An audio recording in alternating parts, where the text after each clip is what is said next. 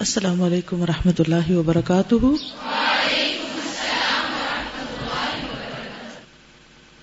نحمده ونصلی علی رسولہ الکریم، اما بعد فاعوذ باللہ من الشیطان الرجیم، بسم اللہ الرحمن الرحیم، رب اشرح لی صدری ویسر لی امری واحلل عقدۃ من لسانی یفقہوا قولی۔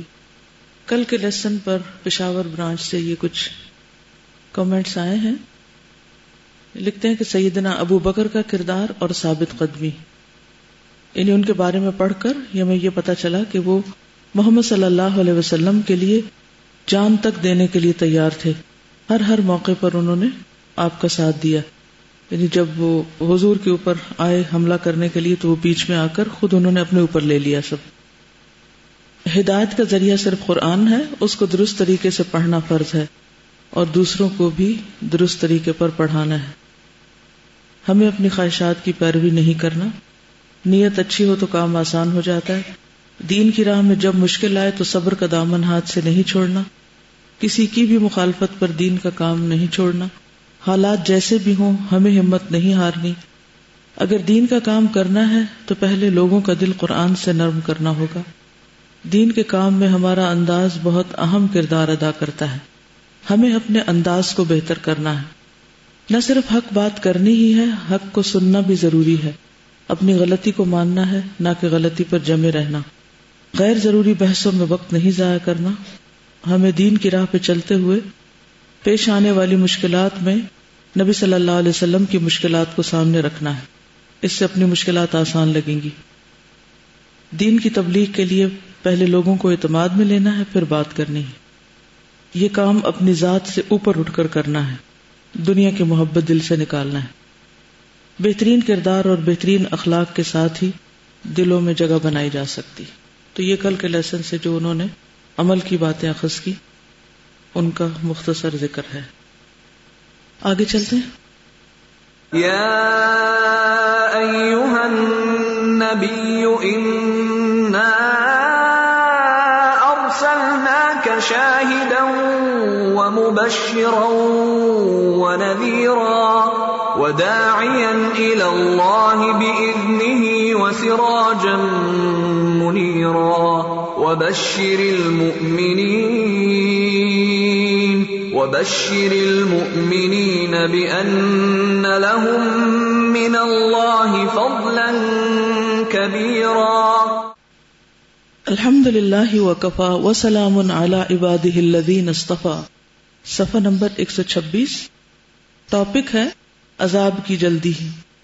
نبی صلی اللہ علیہ وسلم نے بعض اوقات مشرکین کو یہ دھمکی بھی دی تھی کہ اگر وہ آپ صلی اللہ علیہ وسلم کی مخالفت پر مصر رہے تو ان پر اللہ کا عذاب بھی آ سکتا ہے۔ چنانچہ جب اس عذاب میں تاخیر ہوئی تو انہوں نے مذاق اور ضد کے طور پر عذاب آنے کی جلدی مچانی شروع کی اور اس بات کا مظاہرہ کیا کہ ان پر اس دھمکی کا کوئی اثر ہے اور نہ یہ کبھی پوری ہو سکتی ہے، یعنی ہم اس دھمکی کو ماننے والے نہیں ہیں۔ چنانچہ اللہ تعالیٰ نے اس بارے میں بھی چند آیات نازل کی۔ فرمایا وَيَسْتَعْجِلُونَكَ بِالْعَذَابِ وَلَن يُخْلِفَ اللَّهُ وَعْدَهُ وَإِنَّ يَوْمًا عِندَ رَبِّكَ كَأَلْفِ سَنَةٍ مِّمَّا تَعُدُّونَ۔ یہ لوگ آپ سے عذاب کی جلدی مچا رہے ہیں اور اللہ اپنے وعدے کی ہرگز خلاف ورزی نہ کرے گا، یعنی عذاب آ کر رہے گا اگر یہ نہ مانے تو۔ اور بے شک تمہارے پروردگار کے نزدیک ایک دن تمہارے حساب کے مطابق 1000 برس کے برابر ہے، اس لیے اللہ تعالیٰ کو جلدی نہیں ہے جس چیز کی یہ جلدی کر رہے ہیں۔ نیز فرمایا يَسْتَعْجِلُونَكَ بِالْعَذَابِ وَإِنَّ جَهَنَّمَ لَمُحِيطَةٌ بِالْكَافِرِينَ۔ یہ لوگ آپ سے عذاب کی جلدی کا مطالبہ کر رہے ہیں، حالانکہ جہنم کافروں کو گھیرے ہوئے ہے۔ مزید فرمایا أَفَأَمِنَ الَّذِينَ مَكَرُوا السَّيِّئَاتِ أَن يَخْسِفَ اللَّهُ بِهِمُ الْأَرْضَ أَوْ يَأْتِيَهُمُ الْعَذَابُ مِنْ حَيْثُ لَا يَشْعُرُونَ أَوْ يَأْخُذَهُمْ فِي تَقَلُّبِهِمْ فَمَا هُمْ بِمُعْجِزِينَ أَوْ يَأْخُذَهُمْ عَلَى تَخَوُّفٍ فَإِنَّ رَبَّكُمْ لَرَءُوفٌ رَحِيمٌ۔ کیا جن لوگوں نے برے مکر کیے ہیں یعنی چالیں چلی ہیں، وہ اس بات سے نڈر ہیں کہ اللہ انہیں زمین میں دھنسا دے یا ان کے پاس ایسی جگہ سے عذاب آ جائے جسے وہ نہیں جانتے، یا ان کو ان کی آمد و رفت کے دوران دھر پکڑے کہ وہ عاجز کرنے والے نہیں ہیں، یا ان کو ڈراوے کے ساتھ پکڑ لے، تو بے شک تمہارا رب نرم خو اور رحیم ہے۔ مشرکین کا ایک مخاصمتی یعنی جھگڑے والا حربہ یہ بھی تھا کہ وہ اناد یعنی دشمنی کے طور پر اور عاجز کرنے کی غرض سے معجزات اور خرق عادت نشانیاں طلب کرتے تھے، یعنی عادت کے خلاف جو روٹین میں چیزیں نہیں ہوتی۔ اللہ نے اس بارے میں وحی نازل کر کے اپنی سنت بیان کر دی اور ان کی حجت کا خاتمہ کر دیا۔ آئندہ صفحات میں انشاءاللہ اس کا بھی کسی قدر بیان آئے گا۔ یہ وہ طرح طرح کی کوششیں تھیں جن کے ذریعے سے مشرکین نے نبی صلی اللہ علیہ وسلم کی رسالت اور دعوت کا مقابلہ کیا، یعنی پیچھے جتنی بھی چیزیں گزری، اور ان سب کو پہلو بپہلو آزمایا۔ وہ ایک حالت سے دوسری حالت اور ایک دور سے دوسرے دور کی طرف پلٹتے رہے تھے، سختی سے نرمی کی طرف تو نرمی سے سختی کی طرف، جھگڑے سے سودا بازی کی طرف اور سودے بازی سے جھگڑے کی طرف، ترہیب و ترغیب۔ ترہیب کہتے ہیں ڈراوا، اور ترغیب کہتے ہیں کسی کو لالچ دلانا، رغبت دلانا۔ ترہیب سے ترغیب کی طرف تو ترغیب سے تخویف کی طرف، تخویف ہوتا ہے خوف دلانا، ترہیب ہی کی طرح۔ وہ بھڑکتے پھر ڈھیلے پڑ جاتے، حجت بازی کرتے پھر رواداری برتتے، خم ٹھونک کر للکارتے، پھر کچھ لو کچھ دو پر اتر آتے، دھمکیاں دیتے پھر مرغوبات پیش کرتے۔ مرغوبات یعنی پسندیدہ چیزیں، مثلا مال، مقام، مرتبہ، بادشاہت، عورت۔ گویا وہ ایک قدم آگے بڑھتے ایک قدم پیچھے ہٹتے، انہیں قرار نہ تھا نہ وہ فرار پسند کرتے تھے، یعنی کسی حال میں بھی چین نہیں تھا۔ ان سب کا مقصود یہ تھا کہ اسلام کی دعوت روک دی جائے اور کفر کا بکھرا ہوا شیرازہ پھر سے جڑ جائے، لیکن وہ ساری کوشش کر کے بھی ناکام و نامراد ہی رہے۔ اب ان کے سامنے صرف ایک ہی راستہ رہ گیا تھا اور وہ تھی تلوار، لیکن تلوار سے شیرازہ اور زیادہ منتشر ہوتا، بلکہ ایسی خون ریزی شروع ہو سکتی تھی جو ان کی جڑ ہی کاٹ کر رکھ دیتی، یعنی بحیثیت قوم ہی ختم ہو جاتے، اپنوں سے ہی لڑ رہے تھے نا۔ اس لیے انہیں حیرت تھی کہ وہ کریں تو کیا کریں، ہر حربہ آزما چکے تھے لیکن کوئی بھی کامیاب نہیں ہو رہا تھا۔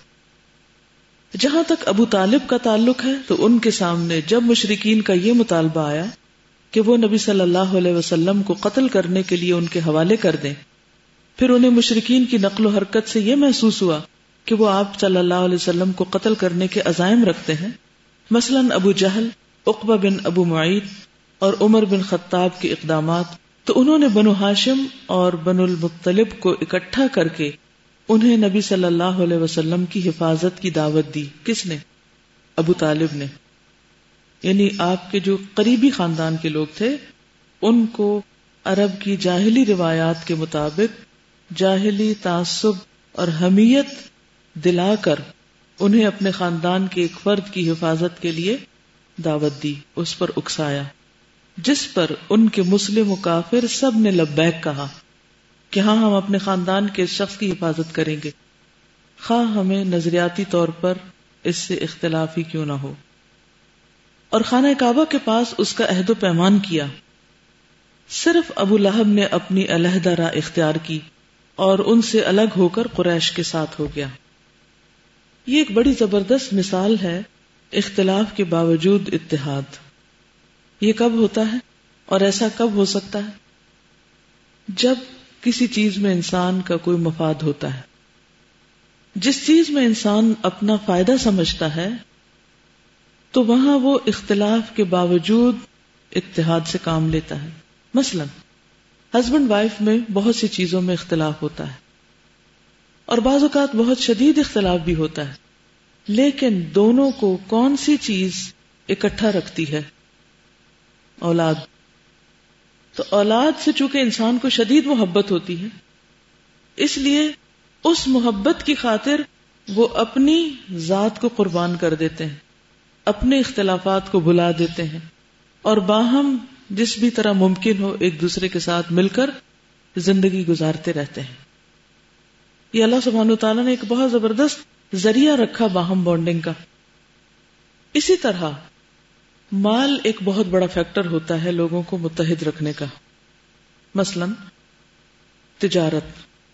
بہت سے لوگ بزنس کی خاطر جب پارٹنر بنتے ہیں تو آپس میں اختلاف کے باوجود جب انہیں یہ پتا ہوتا ہے کہ اس پارٹنرشپ میں فائدہ ہی فائدہ ہے تو وہ ایک دوسرے کی ناپسندیدگی کے باوجود وہ ایک دوسرے کے ساتھ لگے رہتے ہیں جب تک ان کو فائدہ نظر آتا ہے. ہاں جب فائدہ نہیں ہوتا، اگر وہیں پر نقصان ہو جائے تو وہ سب کچھ ختم ہو کے رہ جاتا ہے. کوئی اور بات سوچئے، اور کون سی چیز لوگوں کو اکٹھا کر سکتی ہے، ان کو باہم جوڑ سکتی ہے؟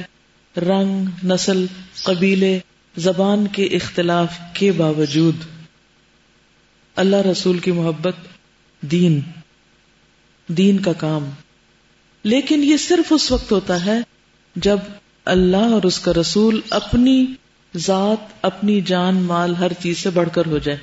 اور یہ اس چیز کا ٹیسٹ ہوتا ہے. بہت دفعہ لوگ اس بات کا دعویٰ کرتے ہیں کہ ہمیں اللہ سے بہت محبت ہے، ہمیں رسول سے بہت محبت ہے، لیکن جب اللہ رسول کی خاطر کوئی قربانی کرنے یا کسی کام کا وقت آتا ہے تو پھر ذات آڑے آ جاتی ہے، اور ذاتی مفاد کی خاطر لوگ دین کے مفاد کو قربان کر کے چھوٹی چھوٹی باتوں پر اختلاف شروع کر دیتے ہیں اور اپنے ذاتی مفاد کی خاطر دین کے ایک بہت بڑے مشن اور کاز کو نقصان دیتے ہیں. حالانکہ یہ دراصل اللہ کی طرف سے ایک ٹیسٹ ہوتا ہے بندے کے لیے کہ واقعی اس کو اللہ اور اس کا رسول ہر چیز سے بڑھ کر محبوب ہیں. تو جیسے آتا ہے نا، قل ان کان آباؤکم وابناؤکم واخوانکم وازواجکم وعشیرتکم واموال اقترفتموها وتجارۃ تخشون کسادها ومساکن ترضونها احب الیکم من اللہ ورسولہ وجہاد فی سبیلہ. تو تین چیزیں ہو جاتی ہیں پھر، اللہ رسول اور اس کے راستے میں جدوجہد، دین کے کام کے لیے محنت، کوشش. یہ تین چیزیں انسانوں کو اکٹھا رکھ سکتی ہیں اگر واقعی ان کے دل میں اللہ رسول اور دین کے کام کی محبت ہو اور اللہ رسول اور دین کو وہ پروموٹ کرنا چاہتے ہوں، اس کو بلند کرنا چاہتے ہوں. پھر وہ چھوٹی چھوٹی چیزوں کو اگنور کر دیتے ہیں، ان کے لیے سوچنے کے لیے وقت ہی نہیں رہتا. پھر وہ ایک دوسرے کی ذات میں نہیں الجھے رہتے، یعنی دونوں طرح سے. نہ انسانوں کی محبت ان کو ایسے الجھاتی ہے کہ وہ اپنے کام سے بے نیاز ہو، اور نہ انسانوں سے اختلاف ان کو اس قدر الجھاتا ہے کہ وہ کام چھوڑ بیٹھے. یہ نقطہ سمجھ آیا؟ یہاں پر کیا چیز تھی جو انہیں متحد کر رہی تھی؟ حالانکہ نظریاتی اختلاف تھا، قبیلے کی محبت، خاندان کی محبت، قبائلی نظام سے ان کا ایسا لگاؤ تھا کہ وہ ان کے دین مذہب ہر چیز سے بالا تھا اور اس کے لیے وہ ہر چیز قربان کر سکتے تھے. اسی لیے کل بات ہوئی تھی نا کہ ہجرت حبشہ ان کے لیے ایک بہت بڑی نفسیاتی شکست بھی تھی، کیونکہ وہ ٹرائبل سسٹم کے یا ان کے قبیلے کے نظام کے خلاف چیز ہوئی تھی. اور جی ہاں، یعنی کہ یونیورسٹی، کالج اور ویسے بھی مختلف چیزوں میں لوگ اکٹھے ہوتے ہیں کسی اپنے خاص کام کے لیے، اور وہ کرتے ہیں اور چلے جاتے ہیں، کام پورا کر دیتے ہیں، چاہے باہم ایک دوسرے کو جانے یا نہ جانے. اس وقت بھی آپ دیکھیں کہ دنیا کے بعض اوقات بہت سے ملک اکٹھے ہو جاتے ہیں دوسرے ملک کے خلاف، حالانکہ ان میں آپس میں بھی بہت سارے اختلاف ہوتے ہیں، لیکن اس وقت ان کا ایک باہم مشترکہ ایک مقصد ہوتا ہے جو ان کو آپس میں جوڑ دیتا ہے اختلاف کے باوجود. تو جتنی بھی پروڈکٹیوٹی ہے وہ اختلاف سے ہی وجود میں آتی ہے. مرد اور عورت کا باہمی اختلاف، فزیولوجیکل اختلاف ذہنی سوچ کا، مزاج کا، سب کچھ. لیکن اس اختلاف کے باوجود جب وہ باہم رہنا سیکھ جاتے ہیں تو ایک بہترین خاندان پروڈیوس کرتے ہیں. اسی طرح انسان کی صلاحیتیں صرف موافق ماحول میں نہیں، بعض اوقات مخالف ماحول میں بھی بہت اچھی طرح ابھرتی ہیں. زیادہ پروڈکٹیو ہوتا ہے جب انسان کو چیلنجز کا سامنا کرنا پڑتا ہے، تو اس کی ساری جو صلاحیتیں اور خصوصیات ہیں وہ اس میں ابھر کر سامنے آ جاتی ہیں. تو اب اپنے آپ سے پوچھئے، اپنے آپ سے ایک سوال کیجئے کہ کیا واقعی آپ کے اندر اللہ، رسول اور دین کے کام کی اتنی شدید محبت ہے کہ اس کی خاطر آپ لوگوں سے پہنچنے والی چھوٹی چھوٹی تکلیفوں اور اختلافات اور ان چیزوں کو فراموش کر سکیں، اگنور کر سکیں، پیچھے ڈال سکیں، ان کو برداشت کرتے جائیں. یہ جو اللہ کے لیے محبت ہوتی ہے نا، وہ کسی کی شکل سے یا کسی کی ذات سے نہیں ہوتی، وہ اس میں کوئی نفس نہیں ہوتا. وہ دل کی خوشی ضرور ایک ہوتی ہے لیکن وہ نفسانی خواہشات سے بالا ہوتی ہے. کیونکہ اس میں خوشی کی بات کیا ہوتی ہے کہ یہ شخص میرے مقصد میں میرا ہمسفر ہے، اس کے ذریعے میرے مقصد کو یعنی دین کے کام کو تقویت پہنچتی ہے. یہ سوچ اس کو دوسروں سے محبت کرنے پر ابھارتی ہے. پھر وہ کسی کی شکل نہیں دیکھتا، وہ کالا ہے، وہ گورا ہے، وہ چھوٹے قد کا، وہ لمبے قد کا، وہ کہاں سے آیا، اس کا سٹیٹس کیا، اس کے پاس مال ہے یا نہیں، وہ بلال حبشی ہیں یا صہیب رومی ہیں یا سلمان فارسی ہیں، وہ کچھ بھی ہیں، وہ سارے مل کے کام کرتے ہیں اور مل کے دین کو تقویت دیتے ہیں. وہ مختلف قبائل سے اکٹھے ہوئے لوگ ہیں. قبائل کو شیر و شکر کر دکھایا. تو یہ کیا چیز تھی؟ اس قبائلی محبت کو، قبیلے اور خاندان کی محبت کو کس سے بدل دیا؟ دین کی محبت سے. وہ محبت تو تھی، اور ہر انسان کے اندر ایک چیز کی محبت نہ ہو تو دوسرے کی ہوتی، خالی تو ہو نہیں سکتا وہ. اگر آپ کے اندر دنیاوی چیزوں کی محبت ہے تو پھر اللہ رسول کے لیے جگہ کم ہوگی، اور اگر یہ غالب ہے تو دوسری چیزیں نیچے چلی جائیں گی. شراکت نہیں ہو سکتی، برابر نہیں آ سکتی، وہ چیزیں ایک دوسری پہ غالب آ جائے گی. تو نبی صلی اللہ علیہ وسلم کا یہ کارنامہ ہے، اور یہی دین کی کامیابی اور ترقی کا ذریعہ ہے. اور آج دین کے ہم جیسوں کے ہاتھوں زوال کا سب سے بڑا سبب باہمی اختلاف ہے. کسی بھی چیز پر اکٹھے نہ ہونا، ایک دوسرے کو برداشت نہ کرنا، گوارا نہ کرنا، پیٹی ایشو، چھوٹی چھوٹی چیزوں کو یا اپنی ذات کو پہنچنے والی چھوٹی چھوٹی ہرٹ کو اتنا ہائی لائٹ کر دینا کہ باقی سب کچھ پیچھے چلا جائے، مقصد ختم ہو کے رہ جائے. کیا سمجھ میں آیا؟ سر یہ مثال ہم لوگ دیتے نا کہ ایک گاڑی کے دو ڈرائیور نہیں ہوتے، ایک ہی ڈرائیور ہوتا.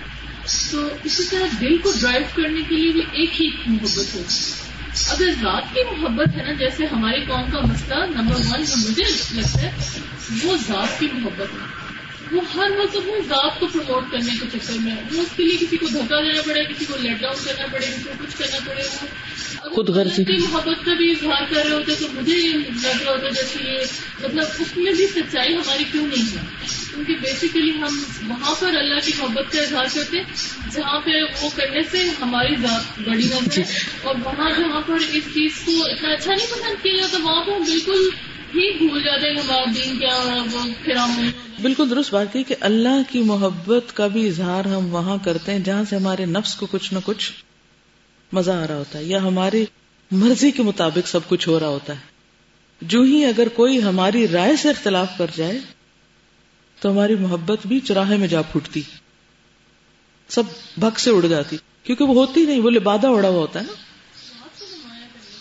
ذات کو نمایاں کرنے کے لیے یا اپنی ذات کی تسکین کے لیے ہوتی ہے. جہاں وہ تسکین میں کمی ہوئی وہاں سب کچھ ختم ہو گیا. لیکن جو لوگ واقعی اللہ کی خاطر دین کی محبت میں سچے ہوتے ہیں، ان پر یہ سارے مصائب بھی گزر جائیں تو وہ پیچھے نہیں ہٹتے. جیسے کل ہی پڑھا حضرت ابوبکر صدیق رضی اللہ تعالی عنہ کا حال، کہ اتنا مارا تھا مشرکین نے کہ ان کا ناک نظر نہیں آ رہا تھا، اتنا سوج گیا تھا ان کا چہرہ، وہ بے ہوش ہو گئے تھے. ہوش میں آئے تو سب سے پہلے کیا پوچھا؟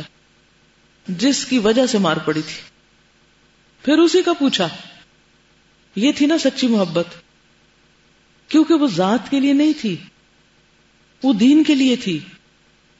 کہ اگر پیغمبر کو کچھ ہو جاتا ہے تو دین کا کیا بنے گا؟ دین کا نقصان ہو جائے گا. اس لیے ان کو پیغمبر علیہ السلام کو پہنچنے والی کوئی تکلیف گوارا نہ تھی. اس لیے وہ آپ سے ہر چیز سے بڑھ کے محبت کرتے تھے. لیکن ہمیں یہ نقطہ سمجھ میں نہیں آتا کہ پیغمبر کا احترام، ان کی عزت، ان کا مقام، اس کو بلند رکھنا کیوں ضروری ہے، اور آپ کا دفاع کیوں اتنا بڑا نیکی کا کام ہے. صحابہ کو یہ بات سمجھ آتی تھی، آج ہمیں کیوں نہیں آتی، ہمارے اندر کیوں بے حسی؟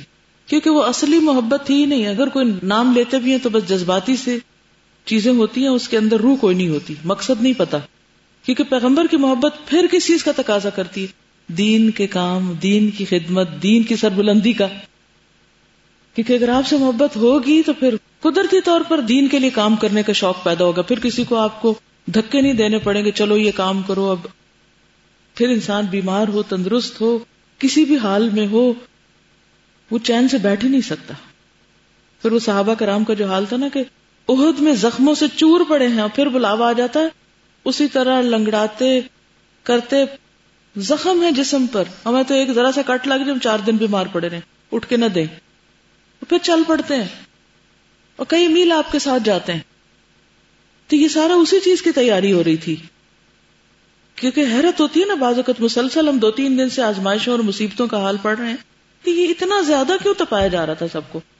تو وہ چھانٹے جا رہے تھے، لوگ چنے جا رہے تھے کہ دین کے اس کام کے لیے اس خس و خاشاک کی ضرورت نہیں، واقعی مضبوط کردار کے لوگوں کی ضرورت ہے کہ جو اس بوجھ کو آگے جا کے اٹھا سکیں اور آپ کی مشن کو آگے لے کے بڑھ سکیں.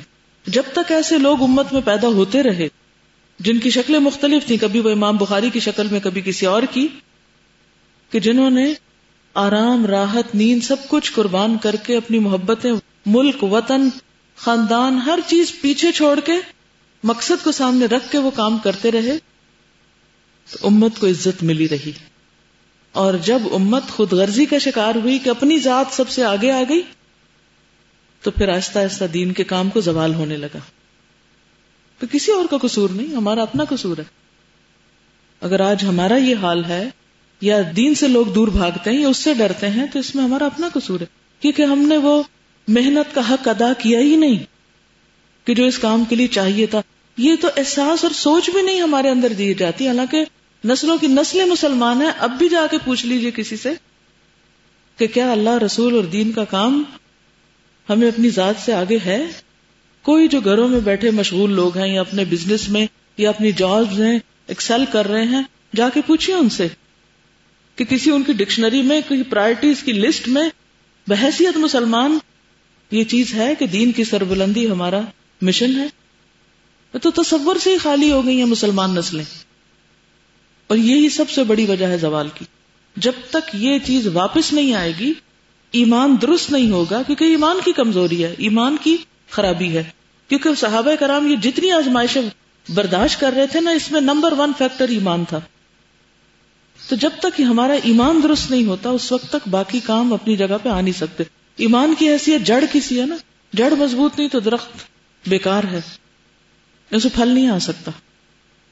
تو بہرحال ان سب نے مل کر، مسلم کافر سب نے لبیک کہا، خانہ کعبہ کے پاس عہد و پیمان کیا. صرف ابو لہب الگ ہوا. مکمل بائیکاٹ. مشرکین کی حیرت اور بڑھ گئی کیونکہ ان کی ساری تدبیریں بیکار ثابت ہوئیں، اور وہ سمجھ گئے کہ بنو ہاشم اور بنو المطلب خواہ کچھ بھی ہو، نبی صلی اللہ علیہ وسلم کی حفاظت کا مصمم عزم کیے ہوئے ہیں. لہٰذا وہ اس صورتحال پر غور اور اس کے متعلق فیصلہ کرنے کے لیے خیف بنی کنانہ میں جمع ہوئے. خیف کہتے ہیں سنگلاخ پہاڑ کے دامن میں زمین کے اس حصے کو جو پانی کی گزرگاہ سے بلند ہو. سنگلاخ پہاڑ، پہاڑوں کے درمیان میں، وادیوں کے بیچ میں سے پانی گزرتا ہے نا، تو وہ گہری جگہ ہوتی ہے. تو اس گہری جگہ سے ذرا اوپر اٹھی ہوئی جگہ وہ خیف کہلاتی. مسجد خیف، یہ خیف بنو کنانہ تھی. ٹھیک ہے، تو وہاں پر یہ لوگ جمع ہوئے، سر جوڑ کے مشورہ کیا. بالآخر ایک ظالمانہ حل سمجھ میں آ گیا اور اسی پر آپس میں عہد و پیمان کر لیا. ایک اور چیز آپ دیکھتے ہیں، ہر مرحلے پر یہ لوگ اکٹھے ہو جاتے ہیں، مشورہ کرتے ہیں، ڈسکس کرتے ہیں، دماغ یوز کرتے ہیں، پھر مل کے مخالفت شروع کرتے ہیں. اچھا، ہمارے ہاں کیا ہوتا ہے؟ جب ہمیں کوئی مسئلہ پیش آئے بحیثیت قوم کے، تو پھر آج ایک سیاسی جماعت دھرنا کر رہی ہے، کل دوسری، کل تیسری، ہر ایک پھر اپنی اپنی کرسی چمکا رہا ہے. ہر بڑے واقعے اور چھوٹے واقعے کو کیا بنایا جا رہا ہے؟ اپنی ذات کو چمکانے یا اپنے کاز کو آگے بڑھانے کا ذریعہ. بھئی اگر آپ کو اتنی محبت ہے ملک سے تو اسی بات پہ اکٹھے ہو جاؤ. لیکن ملک کی محبت نہیں ہے، وہ ایک بہانہ ہے صرف. محبت پھر اپنی ذات، اپنی کرسی، اپنا آپ ہے. تو انہوں نے سر جوڑ کر مشورہ کیا. بالآخر ایک ظالمانہ حل سمجھ میں آ گیا اور اسی پر آپس میں عہد و پیما کر لیا. وہ حل یہ تھا، وہ لوگ بنو ہاشم اور بنو المطلب کا بائیکاٹ کریں جنہوں نے حضور صلی اللہ علیہ وسلم کو پناہ دی ہے، اور یہ عہد کریں کہ ان کے ساتھ نہ شادی بیاہ کریں گے، نہ ان سے خرید و فروخت کریں گے. یہ سینکشنز لگ رہی ہیں، سوشل بائیکاٹ. نہ ان سے بات چیت کریں گے، بات چیت بھی نہیں کریں گے. نہ کبھی کسی طرح کی کوئی صلح قبول کریں گے. آپ دیکھیے کہ کتنی شدید ٹرمز ہیں یہ. نہ ان کے ساتھ کسی طرح کی مروت برتیں گے. یعنی آخری حربے کے طور پہ اب ہر تیر آزما لینا چاہتے ہیں، یہاں تک کہ وہ رسول اللہ صلی اللہ علیہ وسلم کو قتل کے لیے ان کے حوالے کر دیں. وہاں بھی اب ساری چیزیں چھوڑ کر ایک شخص کی جان کا مطالبہ ہے، اس کو ہمارے حوالے کر دیں. قریش نے اس قرارداد پر باہم عہد و پیمان کیا. سب نے ایک دوسرے سے اتفاق کیا اور اس کے متعلق ایک صحیفہ لکھ کر، قرارداد لکھ کر خانہ کعبہ کے اندر لٹکا دیا، یعنی عہد نامہ. لکھنے والا بغیض بن عامر بن ہاشم تھا. نام کا کیسا اثر ہوتا ہے، بغیض بغض کرنے والا. رسول اللہ صلی اللہ علیہ وسلم نے اس کے لیے بد دعا کی اور اس کا ہاتھ یا ہاتھ کی بعض انگلیاں شل ہو گئی. اس کے بعد لکھ نہیں سکتا تھا. پھر اس کے بعد ابو لہب کو چھوڑ کر سارے بنو ہاشم اور بنو المطلب، خواہ مسلم ہو یا کافر، شعب ابو طالب میں سمٹ آئے. سب اس علاقے میں چلے گئے، جیسے لٹرلی ایک جیل خانے میں بھیج دیا گیا سب کو. ان کا دانا پانی بند کر دیا گیا اور تاجروں کو ان کے ساتھ لین دین سے منع کر دیا گیا کہ ہم بھی کچھ نہیں لین دیں گے، کوئی اور بھی آ کے ان سے بزنس نہیں کرے گا، کوئی اور بھی ان کو کچھ نہیں دے گا. ہر طرف سے بائیکاٹ. چنانچہ یہ لوگ سخت مشقت میں پڑ گئے، یہاں تک کہ درختوں کے پتے اور چمڑے کھائے، فاقوں پر فاقے کیے، حتیٰ کہ عورتوں اور بچوں کے بھوک سے بلکنے کی آوازیں باہر سے سنی جاتی. یعنی ایذا رسانی کی یہ بھی ایک بدترین شکل ہے کہ کسی کو بھوکے مارا جائے. ان کے پاس کوئی چیز نہیں پہنچ سکتی تھی، اگر پہنچتی بھی تھی تو چھپ چھپا کر. چنانچہ حکیم بن حزام اپنی پھپھی حضرت خدیجہ کے لیے کبھی کبھی گیہوں بھجوا دیتا تھا. یہ لوگ گھاٹی سے صرف حرام مہینوں، حرمت کے مہینے ہی میں باہر نکلتے اور باہر سے آئے ہوئے قافلوں سے کچھ خرید و فروخت کرتے. لیکن اہل مکہ ان کے سامان کی قیمت اس قدر بڑھا کر لگا دیتے تھے کہ یہ لوگ خرید نہ سکیں. وہ باہر سے جا کر ہی قافلوں کو میٹ کرتے اور وہ بھی شیب ابی طالب کو لوگوں کو سامان بیچنے کے بجائے کفار مکہ کو بیچ دیتے زیادہ قیمت پر. خاص طور پر ابو لہب اس میں بہت آگے آگے تھا. نتیجہ کیا ہوتا کہ اس شیب میں رہنے والوں میں سے کسی کے پاس کھانے کو کچھ نہ بچتا. شدید ترین آزمائش تھی. حضرت سعد کہتے ہیں، سعد بن ابی وقاص، وہ بھی یہیں پر تھے اسی گھاٹی میں. ایک رات مجھے اس قدر بھوک لگی کہ میرے پاؤں تلے کوئی تر چیز آئی تو میں نے اسے منہ میں ڈال لیا. مجھے آج تک نہیں پتا وہ تھی کیا. ایک اور روایت میں آتا ہے، وہ کہتے ہیں کہ پیشاب تلے کسی چیز کی آواز محسوس ہوئی. دیکھا تو اونٹ کے چمڑے کا ٹکڑا تھا. میں نے اٹھا لیا، اچھی طرح دھویا، آگ میں جلا کر 2 پتھروں کے درمیان کوٹ لیا، صفوف بنا کر پانی سے نگل لیا اور اگلے 3 دن بس اسی پر گزارا کیا.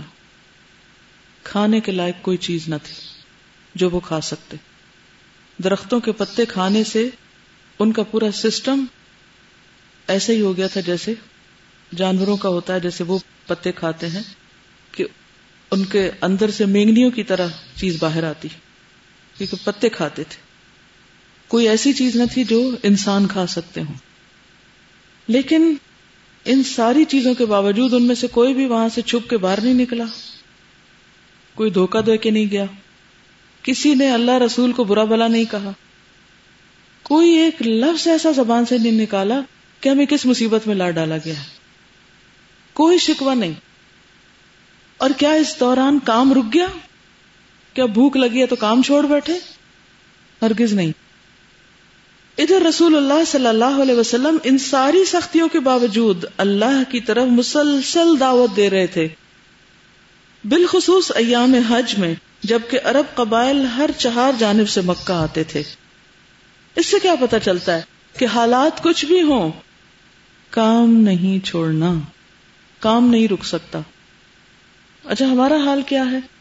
ادھر سے بارش ہو گئی تو کام چھوڑ دیا، گرمی زیادہ ہو گئی تو چھٹی کر لی، کوئی شادی بیاہ ہوا چھٹیاں کر لی، اپنی بھی نہیں پتہ نہیں کس کس کی دور پار خاندان میں سے ہفتے بھر کی چھٹی کر لی، کوئی فوت ہو گیا کئی چھٹیاں کر لی.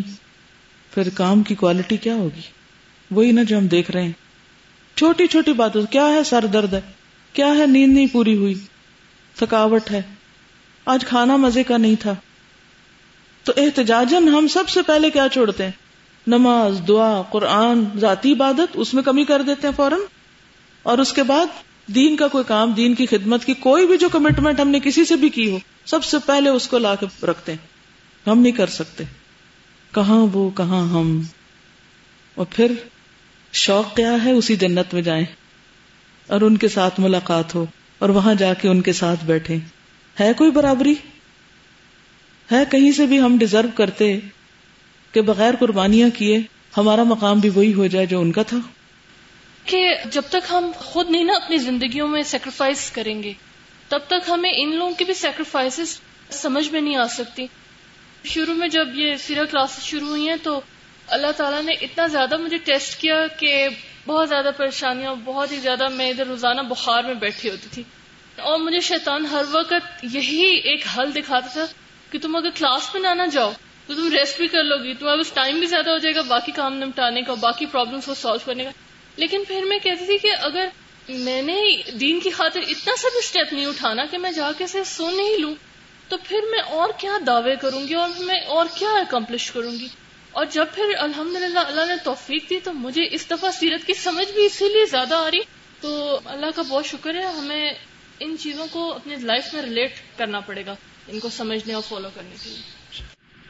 جی ایک ایسی چیز ہے کہ جس سے انسان کا کنٹرول ہی نہیں رہتا. بالکل، یعنی بھوک ایک ایسی چیز ہے کہ جس کے بعد انسان کا صبر کا دامن ہاتھ سے چھوٹ جاتا ہے، اس پہ کمپرومائز نہیں کرتا پھر کسی بھی چیز پر. وہ کہتا ہے بس مجھے کچھ نہیں چاہیے، کھانا چاہیے. اسی لیے اللہ تعالیٰ نے ایسی بھوک کہ جس سے جان جانے کا خطرہ، اس میں مردار کھانے کی بھی اجازت دی ہے. لیکن یہاں آپ دیکھیے کہ وہ کون سی چیز ہے جو بھوک کے باوجود ایمان سلامت رکھے ہوئے. یہ میں سوچ رہی تھی کہ اگر ایک لحاظ سے دیکھا جائے تو یہ ساری سچویشن ان سب لوگوں پہ اس وجہ سے آئی تھی کہ آپ صلی اللہ علیہ وسلم کا پیغام جو تھا یا ان کا جو مشن تھا اس میں ان کا ساتھ دے رہے تھے. تو ہماری زندگیوں میں بھی بہت دفعہ ایسے موڑ آتے ہیں کہ ہمیں ایسا لگتا ہے کہ شاید جو خاندان پہ مشکل وقت ہے یا جس آزمائش میں پڑ گئے ہیں یا جو ہیں وہ شاید ہماری ذات کی وجہ سے ہے، اور اس وقت پھر استقامت اور یہ اللہ تعالیٰ کی ہی توفیق سے ہی نصیب ہوتی ہے. اور پھر دوسرے لوگوں کی بھی دوسری طرف بڑائی ہے کہ انہوں نے کبھی تانا نہیں مارا نبی صلی اللہ علیہ وسلم کو. کتنی بڑی، یعنی نہ صرف ساتھ دیا بلکہ اس کو برداشت کیا اور تانا بھی نہیں دیا، ورنہ اور محبت میں کوئی کمی نہیں آئی. ہاں جی، محبت میں کوئی کمی، قربانیوں میں کوئی کمی نہیں آئی، پھر کہیں سے کوئی شکوہ نہیں. آپ دیکھیے کہ محبت کی شادیاں ہوتی ہیں لیکن اگر ہسبینڈ کے پاس کھلانے کو کچھ نہیں نا بیوی کو، تو کہاں جاتی ہیں محبتیں؟ لڑائیاں عام طور پہ کس وجہ سے ہوتی ہیں گھروں میں؟ نمبر 1 ریزن کیا ہے؟ مال. لیکن یہاں آپ دیکھیں کہ بھوک سے بھی آزمائے گئے لیکن ثابت قدمی میں کسی قسم کا کوئی فرق نہیں آیا. اور 1 دن 2 دن نہیں، 3 سال. صحیفہ چاک اور بائیکاٹ ختم. کوئی 3 برس بعد اس ظلم کے خاتمے کا وقت آیا. چنانچہ اللہ تعالیٰ نے ایک طرف 5 اشراف قریش کے دلوں میں یہ بات ڈالی کہ وہ صحیفہ چاک کر کے بائیکاٹ ختم کر دیں، اور دوسری طرف دیمک بھیج کر اس صحیفے سے قطع رحمی اور ظلم و ستم کی ساری باتیں چٹ کرا دی، اور صرف اللہ سبحانہ و تعالیٰ کا نام اور ذکر باقی رہ گیا.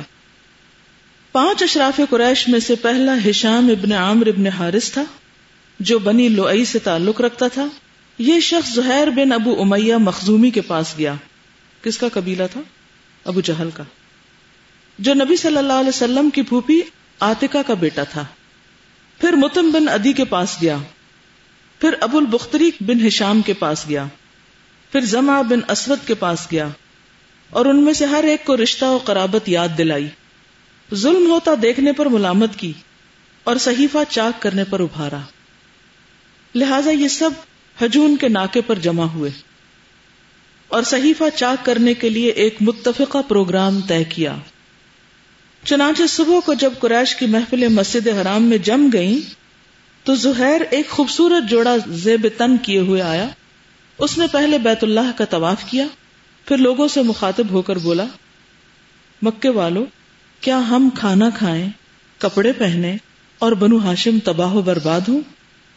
نہ وہ بیچ سکے نہ خرید سکیں؟ واللہ میں بیٹھ نہیں سکتا یہاں تک کہ ظالمانہ اور قرابت شکن صحیفے کو چاک کر دیا جائے. ابو جہل نے کہا، تم غلط کہتے ہو، واللہ اسے چاک نہیں کیا جا سکتا. زمع نے کہا، واللہ تم زیادہ غلط کہتے ہو، یہ جب لکھا گیا تھا تب بھی ہم اس کے لکھنے پر راضی نہ تھے. اس پر ابو البختری نے کہا، زمع ٹھیک کہتا ہے، اس میں جو کچھ لکھا گیا ہے اس سے ہم راضی ہیں، نہ اسے ماننے کو تیار ہیں. اب متم بن عدی کی باری تھی. اس نے کہا، تم دونوں ٹھیک کہتے ہو اور جو اس کے خلاف کہتا ہے غلط کہتا ہے. ہم اس صحیفے اور اس میں جو کچھ لکھا گیا اس سے اللہ کے حضور برات کا اظہار کرتے ہیں. اب ان میں آپس میں پھوٹ پڑ جاتی. پھر ہشام بن عامر نے بھی اس کی ہاں میں ہاں ملائی. یہ ماجرا دیکھ کر ابو جہل نے کہا، یہ بات رات کو طے کی گئی ہے اور اس کا مشورہ کہیں اور کیا گیا ہے، یعنی تم لوگ مل گئے ہو ان سے. اس دوران ابو طالب بھی مسجد کے گوشے میں موجود تھے. وہ یہ بتلانے آئے تھے کہ نبی صلی اللہ علیہ وسلم نے انہیں خبر دی ہے کہ اللہ نے ان کے صحیفے پر دیمک مسلط کر دی ہے جس نے ظلم و جور اور قطع رحمی کی ساری باتیں چٹ کر لی ہیں، صرف اللہ کا ذکر باقی چھوڑا ہے.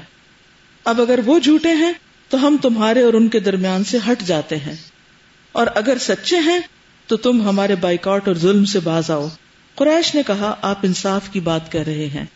ادھر متم بن عدی ابو جہل کا جواب دینے کے بعد اٹھا کہ صحیفہ چاک کرے تو کیا دیکھتا ہے کہ واقعی اسے کیڑوں نے کھا لیا ہے، صرف بسمک اللہم، اور جہاں جہاں اللہ کا نام تھا وہی باقی بچا ہے. اب آپ دیکھیے کہ یہ لوگ بھی اللہ کا نام لے کے ظلم کر رہے ہیں، یعنی اللہ کے نام اور ریلیجن کو ہر دور میں ایکسپلائٹ کیا گیا اپنے مقاصد کے لیے. لہذا نبی صلی اللہ علیہ وسلم نے جو خبر دی تھی وہ اللہ کی نشانیوں میں سے ایک نشانی تھی جسے مشرکین نے اپنی آنکھوں سے دیکھا تھا، لیکن وہ اپنی گمراہی کے رویے پر برقرار رہے. بہرحال بائیکاٹ ختم ہو گیا اور رسول اللہ صلی اللہ علیہ وسلم اور آپ کے ساتھی گھاٹی سے باہر نکل آئے. ایک اور آزمائش ختم ہوئی.